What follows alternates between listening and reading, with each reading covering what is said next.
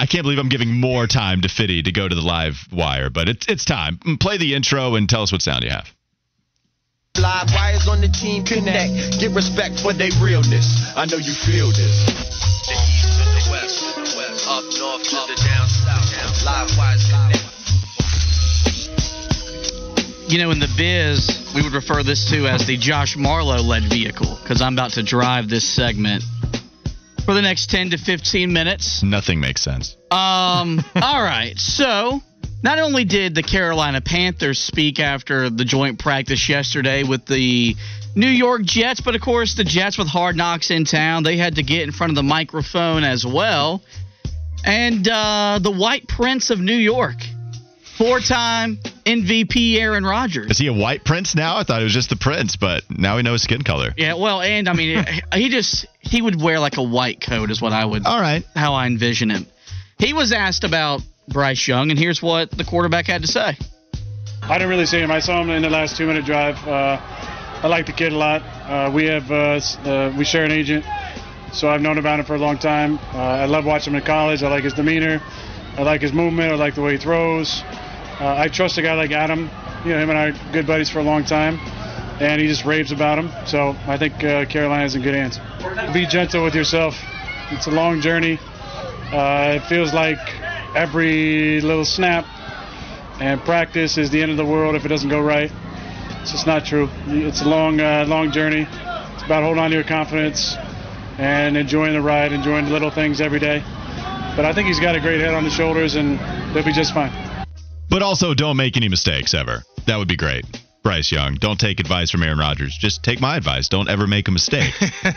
What do you think this does for Bryce Young that Aaron Rodgers speaks so glowingly about him? Well, I think just everything that he's done in his life, he's going to take it in stride. He knows what type of player he is. He's talked to Tom Brady already now with Aaron Rodgers giving him a seal of approval. I think it just adds to the gratitude. I'm sure that's something Bryce Young would say. He's very gracious to get comments like that from a Hall of Fame quarterback, and it's just going to give him another incentive to keep on working because I'm sure he wants to get to where Aaron Rodgers is one day as far as the accolades and the career that he's had.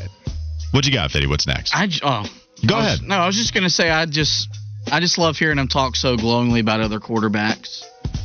And everyone's trying to, because he said be gentle with himself. Like, Bryce Young is going to be fantastic because he's got a 4-time MVP Hall of Famer that has his support. Speaking of quarterback play, Frank Reich spoke with the media yesterday, and he talked about how he wants his quarterbacks to play the position in the process, compared it to a great guy on an NBA court.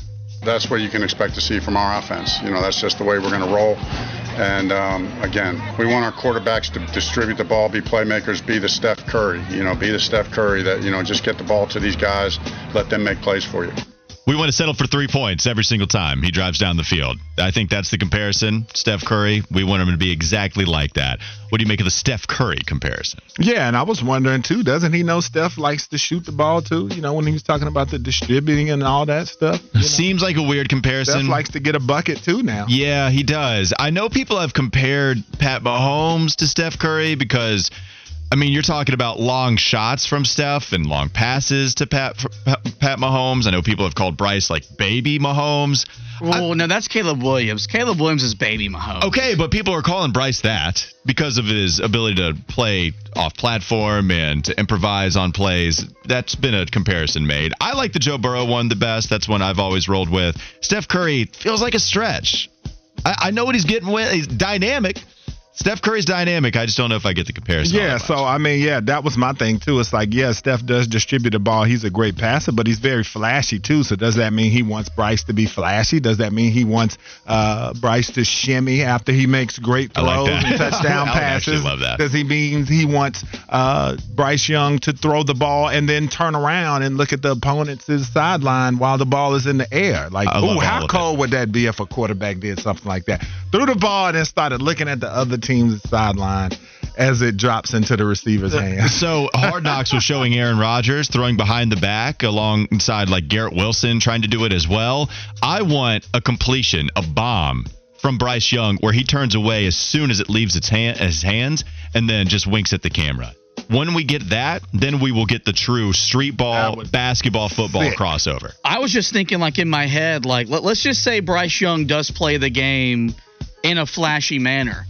Is he going to be covered the same way the local and the national media covered Cam, because Cam played flashy, or because Bryce has been this buttoned-up guy? He went to Alabama and had a different path to the NFL. Would we think of him differently if he was, I guess, a quote-unquote showboat or a show-off on the football field?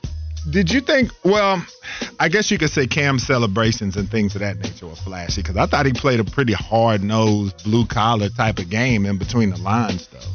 Oh, well, yeah. You're asking if he's going to be covered the same way, Bryce Young, if he's flashy? Like, what is your point about it? No, I was just saying when Fitty said how Cam had a flashy game, and I was saying I thought Cam's game was very blue-collar, but just saying that his game was blue-collar. It was flashy, though. You don't think it was flashy? No, I'm saying the celebrations were, but as far as how he played, like, you never saw Cam do a lot of the stuff Mahomes would do. Like, Cam would get back there and he'd make the throws, and he was running the ball. Like, I thought he played a very tough guy brand of football at the quarterback position. But that was just my vantage point. But as far as it goes, I think Bryce is going to get a lot of coverage because, for one, he's a Heisman Trophy winner. He played at Alabama, so all eyes on him. Carolina's gotten a lot of coverage this offseason from a lot of the national pundits, and I think that will continue, especially if he plays well and they're winning. Well, and so this is what we do with Steph Curry. It's why so many people love him.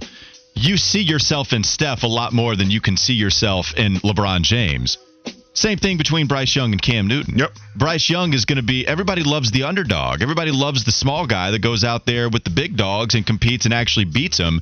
And Bryce Young, with his soft-spoken demeanor, really respected kid, speaks like a kid still, and isn't going to be one that is very intimidating, and so you love him. You love watching him play on the football field. I'm not saying defenses shouldn't be scared of him. What I'm saying is that's how it comes across to fans, and he's a little more relatable than 6'5", Heisman winner athlete that Cam Newton is. Yes. Same size as defensive ends, 260 running 4.5s out here.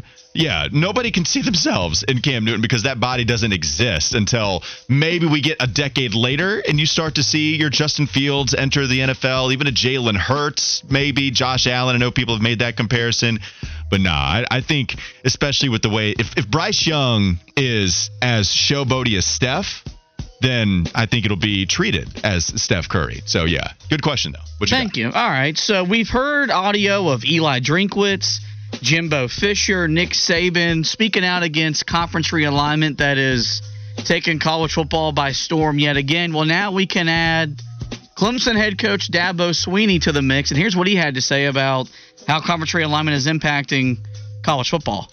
I don't get caught up in all that stuff. I mean, honestly, it's just the next domino to where it's all going. I mean, it just is what it is. I don't know if it's going to be this year, or mid-season, or next year, or 3 years from now, but eventually we're going to have I don't know what the number is. It'll be 40, 50, 54 teams, something like that, and it's going to be a 14, 16 team playoff type of deal. That's where it's going to be, and it's going to be whatever you want to call it. I don't know what the league's going to be called or what the divisions or whatever, but that's where it's going to go eventually. So, there just seems to be these steps going there. What do you think of Dabo's comment? I mean, that just sounds like, I make a ton of money and I'm going to keep coaching football and I'm not going to worry about stuff that doesn't affect me in the interim. This is a very Dabo comment. I'm not surprised at all. I think, he just lets things be handled behind the scenes. And he's just going to keep on coaching ball. But as far as everything goes, I think he knows what is coming. I think it's in the back of his mind. But he's worried about trying to get back into college football playoff territory. Well, yeah, it was a whole lot of nothing. I know DJ Skinner was joking with me about asking an 18-year-old, even though he's 22, asking a 22-year-old about conference realignment.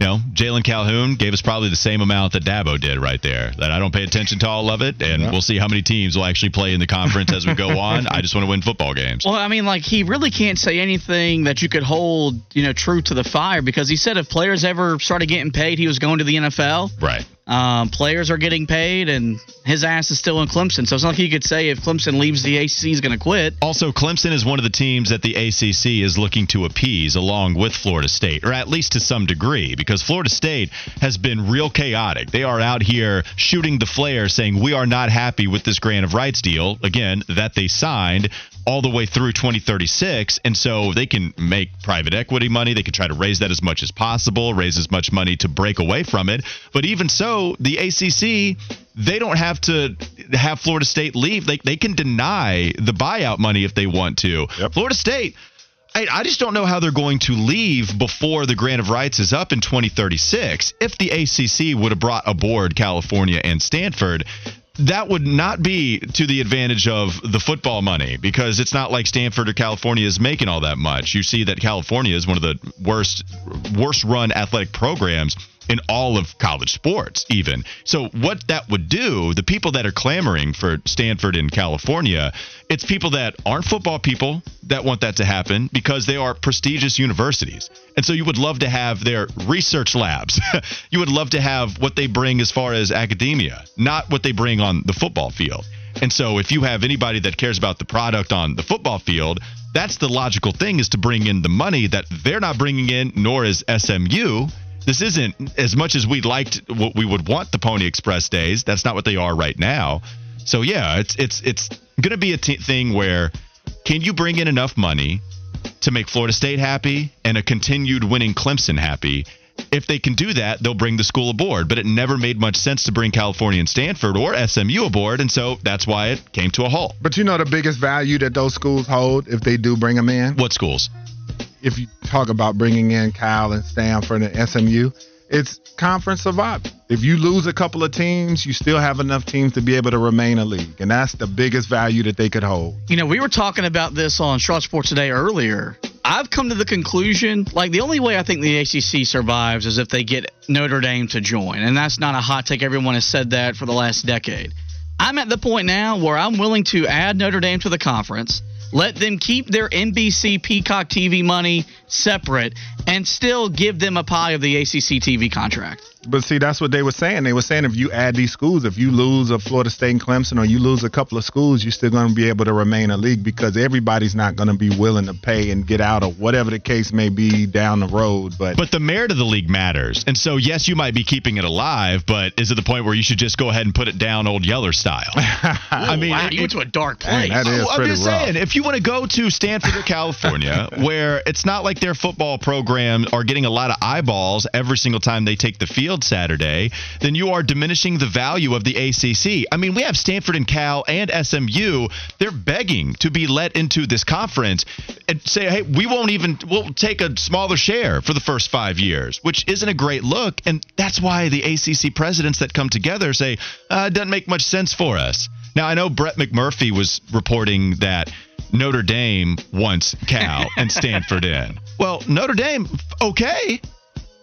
But why don't your football team, why doesn't your football team join? Because that would be great. Then we might listen, but we can't just bring Stanford and Cal aboard and then have you continue to be independent football, because that's where the money is. That's where the money is, which is ultimately what is driving all of these decisions. Football is where the money is, but yet these people making the decisions are not football people. So if Notre Dame is saying, hey, we want Stanford and Cal, it's all about what they're doing in what is a tremendous field of research and what is happening in academia. But, hey, man, we don't have an academia show, right? That's not what drives our market. WFNZ is not going to be talking about science and stuff like that. We're just not going to. We're talking about college football and how to save the conference, because we care about the product on Saturday, and we care that people care because it gives us jobs. And Stanford and Cal and SMU, that ain't going to do it. They don't make enough money. So that's what's going to be interesting about conference realignment. Can you break enough money off for Florida State to make them happy? That's what's always going to happen here. Can you appease Florida State and Clemson in order to quiet them, or they're just going to have to be held hostage with this grant of rights deal that ends in 2036?